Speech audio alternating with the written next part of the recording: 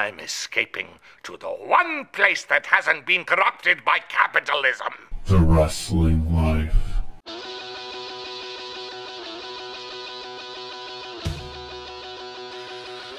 Hey everybody, it's The Wrestling Life. It's episode 330. 330.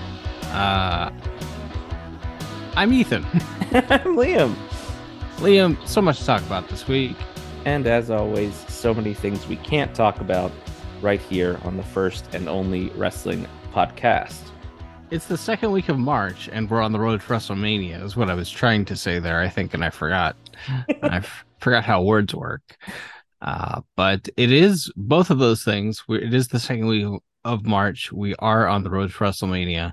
WWE has finally pulled a trigger in their Bloodline Kevin Owens, Sami Zayn storyline as that marches on. And just how are we feeling generally about the build to WrestleMania? We'll start talking more match by match as we get into talking about what happened on Raw this week. But just generally, how are you feeling about Mania build? I think a general, I would say neutral to leaning towards slightly positive feeling. I don't feel like anything's particularly really grabbing me, but everything that they've set up so far seems like it will lead to a good wrestling match, which that's a pretty important part of that, because that's the stake upon which you put all of this sizzle. So yeah, I mean, I would say I think they're doing all right. So, of course, the headliner on one of these two nights is going to be, most likely the second night, is Roman Reigns versus Cody Rhodes for the undisputed WWE Universal Championship. The real main event. Yes, they had both of them in the ring together kind of for the first time at last week's SmackDown in Washington, D.C. And they did a big crowd. There's no big crowds everywhere, but they did a big crowd in D.C.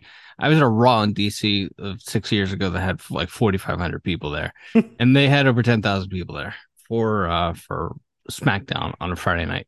But Roman and Cody, they're kind of slow playing that. But the bloodline thing is still what is really kind of lighting people's worlds on fire, and they're slow playing that. And Kevin and Sami still haven't gotten back together yet, but Jey Uso finally turned on Sami Zayn after a swerve on Monday Night Raw this week. How'd you feel about how all that played out? I thought it was a very good segment.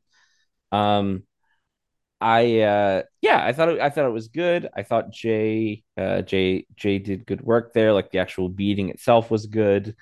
You set up. I have to imagine somewhere all along one of these weeks here we're doing Cody, Kevin, and Sami against the Usos and Solo, or maybe even the Usos and Roman. So having Cody get involved in there, so it's all kind of mixed together, I think is a good idea. Um, yeah, it's difficult for me because I think there is a rush, and this is not just exclusive to WWE or to pro wrestling. Even I think when you are watching something, you want to sort of instantly declare it to be like the greatest thing of its generation or of all time. And I think Yes. it's difficult to do that without any sort of historical perspective. Like waiting a few years, some things. So whether that's a wrestling match like the Osprey and Omega match that everybody loved this year, I liked it too. You were there live for it. Or this Bloodline storyline. I think it's good. I'm enjoying it. The twists and turns have been good. I think, as we talked about at the time, I would have maybe done this J turn like 2 weeks ago. Feel like we're still moving at a glacial pace towards this, but everything they've done individually in a bottle, I think, has been pretty good. And we're slowly but surely putting these pieces together. So yeah, I think it's good. I think it's a little premature to declare it like the best storyline. I mean, it's probably the best storyline in WWE in a couple of years, but also, like, what kind of bar is that? That's Like, that's fair, oh, it's yeah. better than Randy Orton versus Alexa Bliss. Wow, what a feather in Roman Reigns' cap that he's pulled that off. Yeah, so it's good. I'm enjoying it. I feel like we could pick up the pace a little bit, but overall, I think it's good. Specifically, what did you think of Cody and Roman segment? They're no physicality. They're just Mhm. like being catty with each other. Yeah, it didn't feel like, and again, it's early still. We got a few more weeks here where they can get to the big.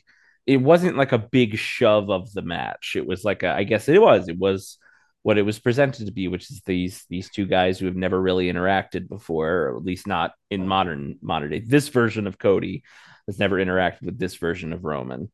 Um, so it was a little bit of like it felt like a feeling out process. It felt like it was a little stilted in some places. I didn't think there was like a great line. Like Roman kind of has the little digs where he's talking about how, Dusty, he's the son Dusty always wanted or whatever. But I don't know. It didn't grab me.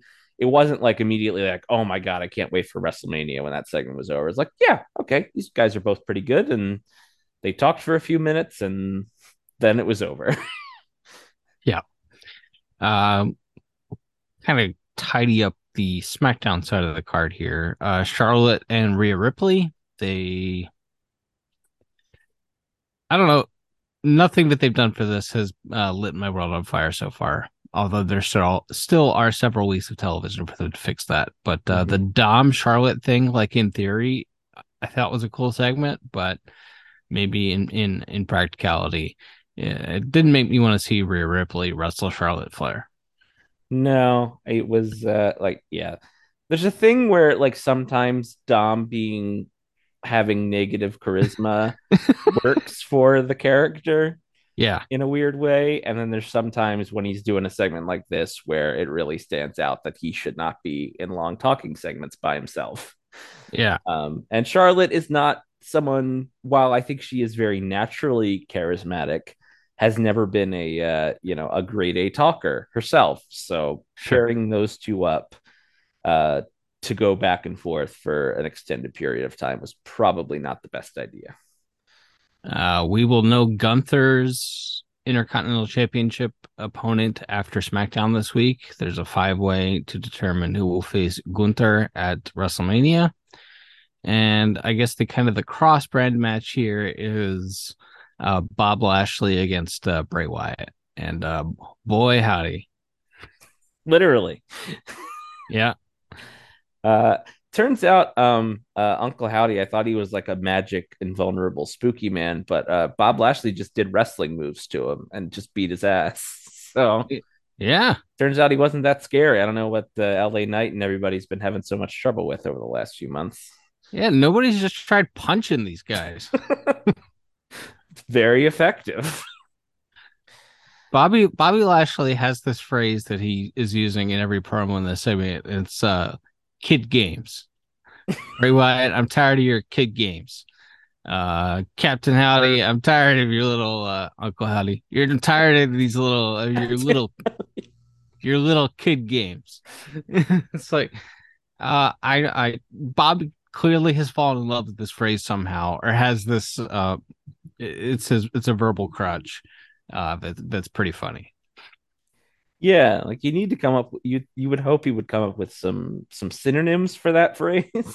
Yes. But he's just stuck on kid games. Maybe one of the 53 writers could bring a thesaurus to SmackDown next week, and he can figure out a new way to say that. But yeah, Yes. it's Yeah. terrible. It's some of the worst stuff I've ever seen, and I have a lot of contempt for people that like Bray Wyatt, and I have even more contempt for the people that continue to book Bray Wyatt on these shows. But that ship has sailed. So Yeah, it's pretty clear that they're just going to do whatever.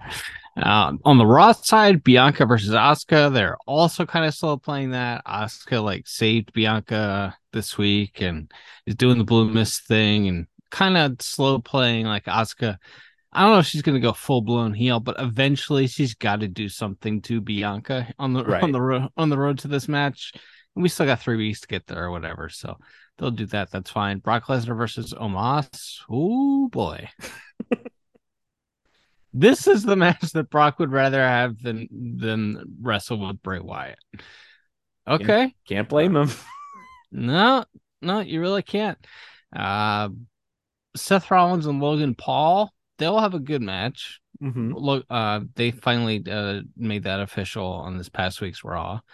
Um, Seth has gotten himself over his baby face, which is pretty fascinating, given that he's an extremely dull human being who, with a horrible gimmick, Mm-hmm. has somehow gotten himself over as a baby face. But The Logan song Paul, helps, apparently. yeah, yeah, very much so. People love sing song stuff, and Logan Paul is one of the most naturally unlikable human beings on the planet, which also helps. Austin Theory and John Cena, big match John returned to WWE this week. What did you think of their interaction on Raw? I think it's fascinating that they chose, and again, maybe this, I'm guessing Cena doesn't get told no Yeah. when he wants what so, but they had a little back and forth where they, Austin Theory took a shot at Cena's bald spot, which is, that Yeah. was a big no-no in the Hulkster days, which, I mean, and Hogan was a lot more bald than, than Cena is now. Oh, much more. But it was still a no-no. So that was kind of funny. And then Cena fired back by pointing out that they pipe in crowd noise to all of Austin Theory's matches because nobody cares about him, which would be kind of a sick burn, but it's also true. Nobody cares about this guy. He gets no reaction when he comes out, and they pipe in crowd noise very obviously for his matches. And I think it's fascinating to point that out if you're not going to stop doing that. Yeah. Yeah. Definitely a bizarre way to try to sell a match. It's not what I would have done. I'm not sure what I would have done. I probably wouldn't have booked these two together. Yeah, I mean, obviously they have decided. We've talked about this. They've decided Austin Theory is going to happen, whether anyone wants it to or not. Um, and that's fine. But it's one thing to just do like a fake it till you make it and pretend that he's great and pretend that people care.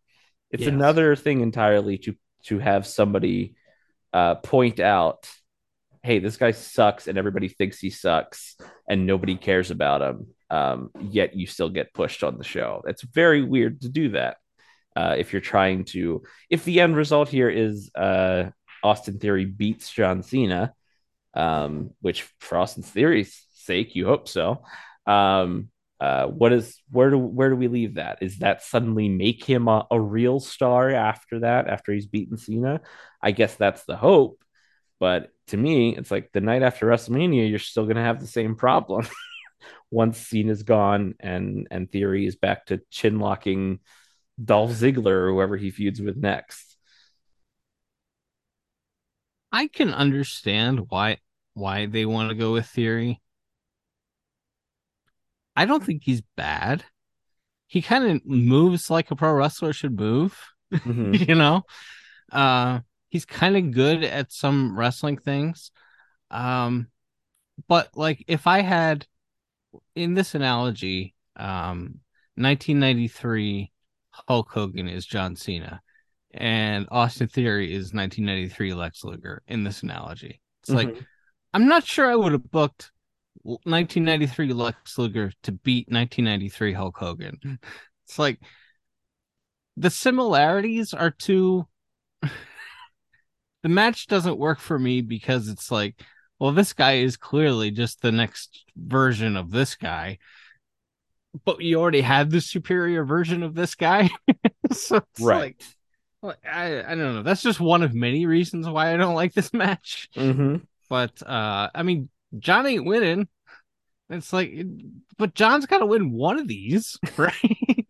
Right? He's just been coming back for one or two matches a year now for 5 years, and he loses all of them except for the SmackDown tag match he did Right. last year. But I would like John to win a match once in a while. I think is what I'm trying to say. Yeah, I mean, theoretically, it would mean a little bit more the next time he did lose if he won one once in a while. Yeah, But yeah, I don't know. It's not like this is probably the match on the card I'm least excited for. Because I feel like it's a waste of John Cena, who doesn't wrestle very often anymore, and I don't like the crowds at Raw every week. I don't really care one way or the other about Austin Theory. So Yeah, the like I said, they got a few weeks, so maybe they can come up with something to really get people invested in it. But it's not looking promising based on that first exchange. There's also the thing with John's matches now where he can't take bumps. Mm-hmm. So whether it's an insurance thing for his Hollywood career or whether it's just he's physically done, he doesn't take bumps anymore. So how do you do a match where a guy can't take no bumps? He gives him a big punch, and then he sits down, and then you put him in a chin lock. It's the damnedest thing you ever saw. It's like Mm-hmm. how I don't know how you do a match with a guy who can't take bumps, but I don't know. We'll see. Hey, Trish Stratus is coming out of retirement for the first time in 3.5 years, almost 4 years. She'll be teaming with my friend Amy and Becky Lynch against Damage Control. It's interesting. They have 2 nights of WrestleMania, so I assume that Ronda and Shayna are still going to get a crack at the tag team titles at some point. I think maybe Lita and Becky will still lose the tag team titles at some point between now and WrestleMania. Whatever. But we know a few things. Mm-hmm. We know that Ronda and Becky have no interest in working with each other. Mm-hmm. Mm-hmm. And we know that it's been reported that Ronda is going to be wrestling for the tag team titles at WrestleMania. And one of the people that she would have to wrestle for the tag team titles currently, she doesn't want to work with. So we know there's some zigs and zags here, but obviously I'm thrilled that one of my Mount Rushmore people is coming out of retirement. Yeah, I'm I'm happy for you. Thanks, man. Yeah, no, I like it's an exciting match, and I think even though I have been underwhelmed by Damage Control as a stable, I think I would chalk that more up to their booking than their like we said, we felt like they rushed right into a title program that Bailey wasn't going to win and threw EO and Dakota into a tag team right away. So I think they kind of slotted them immediately at a level that hurt them, considering how much TV time they're asked to eat up every week. But you know, they've all worked hard, and it's a nice match for a lot of nice people. So isn't that just nice? Yeah, it certainly is that. Let's see what else we got here. And Edge and Finn are probably gonna have a Hell in a Cell match. God. Ugh. Program that won't end. It's gonna go 45 minutes. Ugh. It's not gonna be any good. Remember when Edge and AJ wrestled at last year's meeting? Oh, AJ Styles just not. Is he hurt? He's hurt. Yeah, he Okay. like broke his ankle or something. Okay. Well, you know, he's like 50 now, so that makes sense. Yeah, The Good Brothers triumphant return has been derailed. Um, couldn't happen to nicer guys. yeah, absolutely. But yeah, remember last year Edge and AJ had like a terrible, boring match, and then this year he's just collecting. You got to hope Kenny goes to WWE so that Edge can complete the trifecta of boring WrestleMania matches with former Bullet Club guys. Yeah, Edge, Edge, Adam the actor. Edge should have stayed retired. Maybe he's gonna retire again after SummerSlam this year. We can only hope. Although FTR Bald is threatening me that he's going to go to AEW and team with Christian again, and There's I'm scared. there is that possibility. Yeah, we'll see. Anyway, transitioning here to AEW, FTR did return this week. They returned at the pay-per-view, I think. Mm-hmm, mm-hmm, Revolution, critically acclaimed show, mm-hmm. 60-minute Iron Man match. MJF retained over Danielson in sudden death. That's the headliner there. What'd you think of Revolution? Yeah, I thought it was a mostly very good show. Couple of those middle of the card matches, you probably could have moved to like Rampage or something. But yeah, the I thought the Hangman Moxley match was you know, a fantastic bit of violence. More bricks involved than I would have expected. But I thought that was really good. I liked the tag title match. I liked and the main event was I thought very very good. 60-minute matches. We've talked about this before. I don't advocate that any matches go 60 minutes, but I specifically don't like Iron Man matches because then the crowd knows that it's going 60 minutes, and it just feels like you're handicapping the guys in there. Luckily, uh, one of the guys in the match is maybe the greatest professional wrestler of the last 3 decades, um, and the other guy is pretty good too. So they were able to keep the crowd pretty engrossed and keep them involved, and take everybody on a ride. Um, I don't need any matches to go as long as this match goes, but as far as dealing with the Iron Man stipulation, which can be more of an albatross than a help a lot of times, I thought they knocked it out of the park, and yeah, it was really good. And then I was like, oh, it's midnight and I have to work in the morning, so Right. there is that part of it, which is again par for the course with AEW's pay-per-views, although normally they do run them on either holiday weekends, or I think the November one is usually on a Saturday. So at least usually I have one day to recover after AEW shows, but not the case with this March one. So a good show, probably too long, um, but a lot of very good wrestling. And it's not, this seems to happen a lot with AEW shows, which is the build going in is very lackluster and people are kind of down on it. And then there's, some really fantastic wrestling on the show, and people that did buy the show feel like they got their money's worth. So if you're asking people to spend $50 in this modern era on a show, you better deliver some really good wrestling beyond what you can see on any given Wednesday night. So, and I think they did that, at least with the main event and maybe the extra violence you got in the Moxley match. Isn't that kind of the story of AEW, by the way? Is that the creative kind of underwhelms everyone and then the in-ring delivers? Yeah, yeah, absolutely. Which to me is a more desirable thing than the opposite.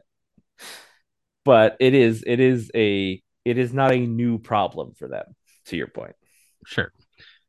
Ricky Starks beat Jericho and then was immediately moved into a feud with Juice Robinson. That crowd really thought when that Bullet Club song played, they thought it was Jay White. Boy, Poor were guys. boy, were they wrong. Poor unfortunate souls. I like is your friend Juice is fine. I don't mind Juice. he was very nice when I met him. He was very nice. I loved his babyface run in New Japan a couple of years ago. I liked him when he was like the US champion. Um this version of Juice, I'll just say I haven't seen enough of this version of Juice to make a strong opinion. But also it feels like a guy, he feels like he's a Bob Armstrong. Like, you know what I mean? Like there's those guy, or like a Hugh Morris, like a guy that, Brad Armstrong, or Brad Armstrong, yeah, whatever, yeah. one of them, one of the Armstrongs that just like hung around WCW and was very good and solid in the ring, but also it's like he wrestles almost exclusively on WCW Saturday Night. Yeah. It's like yeah, Juice is good and he's a charismatic guy, but I don't really see this as like a guy that's going to captivate the larger television audience. Part of this specific gimmick is the problem because it's comedy. He's just screaming all the time in his Muppet voice about how he's rock hard. It's like, well, that's comedy. And also they've beaten him every time he's ever been on AEW television. So, True. who could possibly care? The Jungle Boy defeated Christian Cage in a match that everyone seemed to like. The House of Black won the trios titles, and I just, by process of elimination, figured that Jericho was going to be involved in the program for the trios titles. And then on Wednesday, this coming Wednesday, they're doing the House of Black versus the Elite versus Jericho and Guevara and Garcia for the trios title. So in Winnipeg, so that should be fun. Yeah, it was a very good match. I don't care for the House of Black as an act, but don't complain about them when they're just wrestling. So, and it you probably needed them to win if you're going to have them around as a trio. And theoretically, they teased because they had Don Callis cut Kenny off in his promo the following Wednesday. So they're doing something where I think maybe Kenny's not going to be in a trio going forward.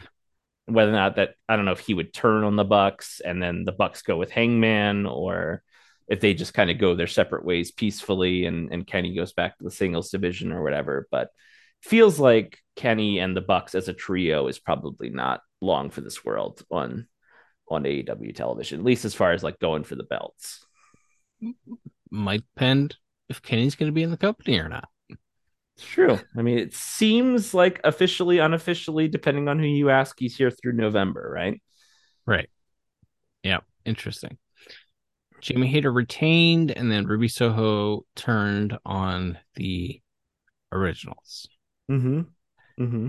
I liked Ruby's promo on Dynamite to follow that up. Um, I don't know. I don't care about where anyone's allegiances lie in this program. I like all the individual talent, but I don't care about anyone's allegiances. Yeah, I mean, I give Ruby credit because she got more heat for that promo than I think Soraya or Tony have gotten in the 8 weeks or whatever they've been in a heel act on this show. Yeah. So giving them someone who is maybe more comfortable in like a traditional US pro wrestling talking role, Yeah. probably not a bad idea. So yeah, let Ruby talk for the group, and then they name check Statlander, so I wonder if she'll be back. And again, I assume we're still headed towards a women's blood and guts down the line, but we'll see. Sounds like a terrible idea, but yeah, you're probably right. Hangman and Mox in a Texas death match. It's like, well, how could this possibly continue after? And then it continued on Dynamite with Moxley and the Blackpool Combat Club apparently turned heel, but I know they don't do baby faces and heels except when they do, but Right? sure came off like a Moxley Claudio Wheeler heel turn on Hanger and the Dark Order. I That's don't how I know. took it. Yeah, and I took it as like, well, we're gonna get some more trios, we're gonna get some trios matches out of this, and then maybe the winner will go fight the House of Black or the Elite or whoever comes out of the other trios program with the titles. I don't know. Yeah, I mean, I guess that makes sense. I thought it was crazy that they because what more could John Moxley and Hangman Page do to each other post that match on Sunday? And they've also protected Moxley so much that when Hangman gets like two singles win over the guy, it's like, well, Hangman's probably either the next pay-per-view program or a TV program on the way to the next pay-per-view program. So Right. it's I would have thought that Hangman would have been wrestling MJF here pretty soon, but maybe not. I don't know. Yeah, that's kind of where I thought based on that because yes, he literally that was the finish. He literally hung the Hangman hung someone for the first time in like 8 years. Um, and yeah, to get that decisive of a victory over the tippy top guy in AEW felt like a big deal. And then so just to have another match, it would be one thing I think because it felt like to an extent at first I thought, okay, they're kind of shifting this to a Dark Order Blackpool Combat Club to try to build off that Moxley and Uno match they had where Moxley tried to murder Evil Uno. Yeah, But then Hangman got involved and got laid out. So it's like he's got to be involved. And then do Blackpool Combat Club get a fourth guy then? Or I don't know. do Alex or Uno have to just like stand impotently on the sides while the other three fight? I mean, Uno is probably best served standing. standing in an unemployment line, but standing Oh, come away on. from the people seem to like him Mhm. because he's polite and rarely late. But I don't. I don't. He's a guy though that found like non-wrestling roles in the company. So he's also a smart guy for that. You'd think he'd be the manager guy Yeah. in this program. Anyway, Wardlow won the TNT title. What a whirlwind week this guy had. Poor fella. He taps out Samoa Joe or chokes out Samoa Joe.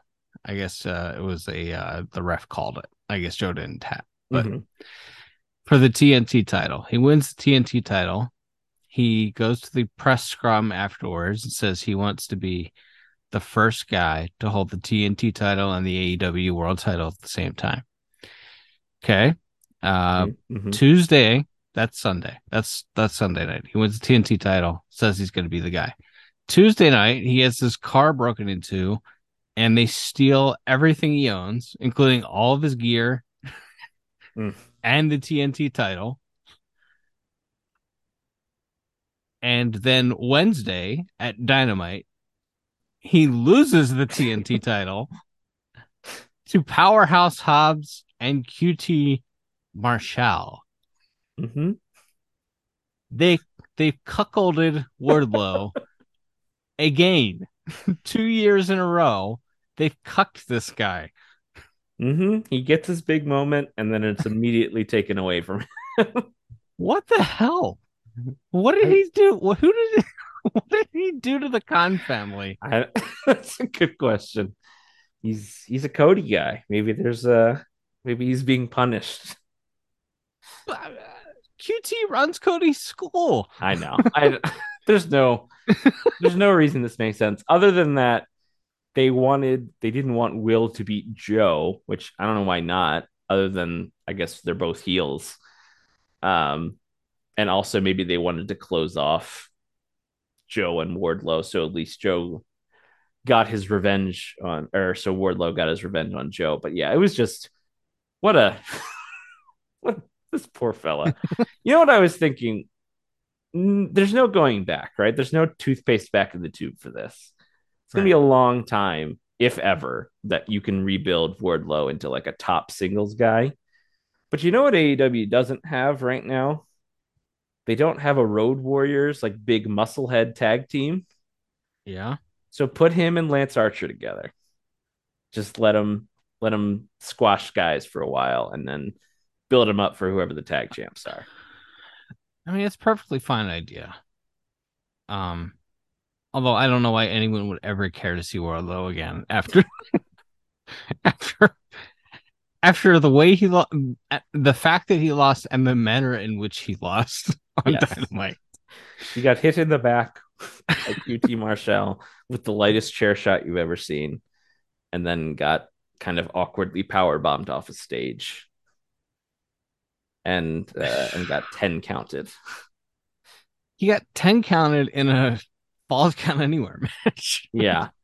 Also, I didn't understand, or I've never seen that finish. That was a real WCW or TNA thing where they just, oh, by the way, this also has a 10 count rule now. Oh, all right. Do all matches have a 10 count rule now? I don't know, man. I don't know. Danielson, like in a backstage promo that was taped on Sunday, retired on this show. And he said he's going home, which people think he's going to ROH, which don't do that. Don't waste the last full-time years of the greatest wrestler of his generation's time on an Honor Club show. I beg of you. It's not a good idea. That's not a good idea. And MJF, the world champion, also appeared on this show via pre-tape from Sunday. So, interesting Dynamite. Interesting Dynamite. I was just cackling at the fact that they killed Wardlow the way that they did. It does feel personal. Yes. They've also leveled up the, sorry, I didn't mean to cut you off if you want to talk more about Wardlow, but they've also leveled up the All Atlantic Championship. But thanks to Shazam, it is now the International Championship. Thanks to Shazam Fury of the Gods in theaters March 17th and AEW's partners at Warner Brothers Discovery, the All Atlantic Championship has been leveled up into the International Championship. Yes, it's very exciting. I will say, they're giving me Jeff Jarrett versus Orange Cassidy, which is maybe my most anticipated match of this entire year so far. Um, so I'm very excited for that. And hey, if you looked at those ratings this week, not a great week for AEW. Good week if you're Orange Cassidy though, because people care about his matches, and those were like some of the only segments that went up as they went. Was that long match she had with Jay Lethal? He's been in the opening segment of the show for like 4 weeks in a row now, and that's the typically the highest rated segment of the show. So it's like, well, is that causation or correlation? I'm not sure. um, but I really liked Orange and Lethal, the match that they had on Dynamite this week. I thought it was really good. It's one of those matches that I think you could put that in like any era and any company, and it works. Yeah, maybe that's why I liked it because it Mhm. wasn't so overtly AEW. That's fair. Yeah, I mean, but that kind of stuff sticks out. It's one of the things that why I think the Cody verse was always so entertaining when he was in AEW. It was like it's so wacky and like completely its own thing and doesn't really jive with anything else they do. And Orange fits in a little better than And Cody, than Cody's stuff did by the end there. yeah, But there is something to the fact that if everybody else is doing anything, is doing, you know, the PWG SoCal indie style matches, and then you come out doing some really basic old school pro wrestling, your matches are going to stand out as very unique. And I think because you have a character, if you sent Juice Robinson and Mike Bennett out to have this match, two people that I think are great, nice fellas and are good wrestlers, but yeah, nobody would care about this match. Nobody would be talking about it as a great match. right. But you had a character in Orange Cassidy that people care about, and Lethal, I think, by association with Jeff Jarrett, is people care about that act as well now more than they did when it was just Jay Lethal and Sanjay by themselves, certainly. So yeah, you had two acts that people care about doing like a completely different type of match than you normally see on this show. And crowd was into it and seemed like the viewers at home, again, who knows? It's trying to predict television ratings for wrestling in the modern era feels like a fool's errand. But it seemed like people enjoyed it because it was different and because they care about Orange Cassidy as a character. Orange more than held up his end of that match, by the way. Like, I know he's good, Mm-hmm. but sometimes I'm not sure how good he is as far as it being an in the ring technical pro wrestler. I'm not talking Mm-hmm. about the character. The character's great, but Sure. he more than held up his end of that one. He was really good in that too. Absolutely. All right, going forward here, what else do we have to cover around the world? New Japan Cup's going on. No one cares about that. And Mercedes Money's next opponent will be AZM at Sakura Genesis on April 8th. And then Mayu Iwatani on a Stardom show on April 23rd. There's talk of making that a three-way. But currently, Mercedes Money is has two more dates for sure with New Japan and Stardom next month. So yeah, that's what's new there. And I know you wanted to discuss that the XFL has a new tequila sponsor. I wonder, it must have been a really tough negotiation between Dwayne Johnson and Dwayne Johnson as after what I'm sure was bids from every major tequila brand. You know how sports leagues always have an official tequila brand? Well, the XFL does. Sure. And that official tequila brand is Dwayne Johnson's tequila brand for Dwayne Johnson's football league that nobody seems to be watching or even aware of. But I assume this is in some way a tax shelter for Dwayne Johnson and Danny Garcia. So good for them. XFL ratings are not good, but Dwayne is talking about how they're so good that they're being moved to bigger networks. He's very online. For a guy who's so image conscious, it's been kind of a bad 3 or 4 months for Dwayne as far as his image goes. I was gonna say it feels like it's one of those snowball things where I think normal, not very online people still love Dwayne Johnson as a brand, Sure, sure. but I think yes, being that he very clearly pays attention to like Twitter and Instagram and stuff, that that world is getting a little sick of him and is noticing his lack of success at the recent box office, plus now this league that he bought and put his face and his brand behind for the last couple of years to relaunch it isn't going well. Like, oh, he's aware. he's he's aware, and he wants everyone to know that he's not mad about it. That's right. That's right. All right. Anything else? No, I always like to end on a note about something about Dwayne Johnson that irked me. So we've wrapped it. We've put a nice little bow on this. All right. Good times. All right. Till next time, everyone. I'm Ethan. And I'm Liam. We'll be back soon with more stories from the wrestling life. Goodbye. Thanks for listening. Don't forget to leave us a 5-star review on Apple Podcasts. Now, here are this week's bonus features.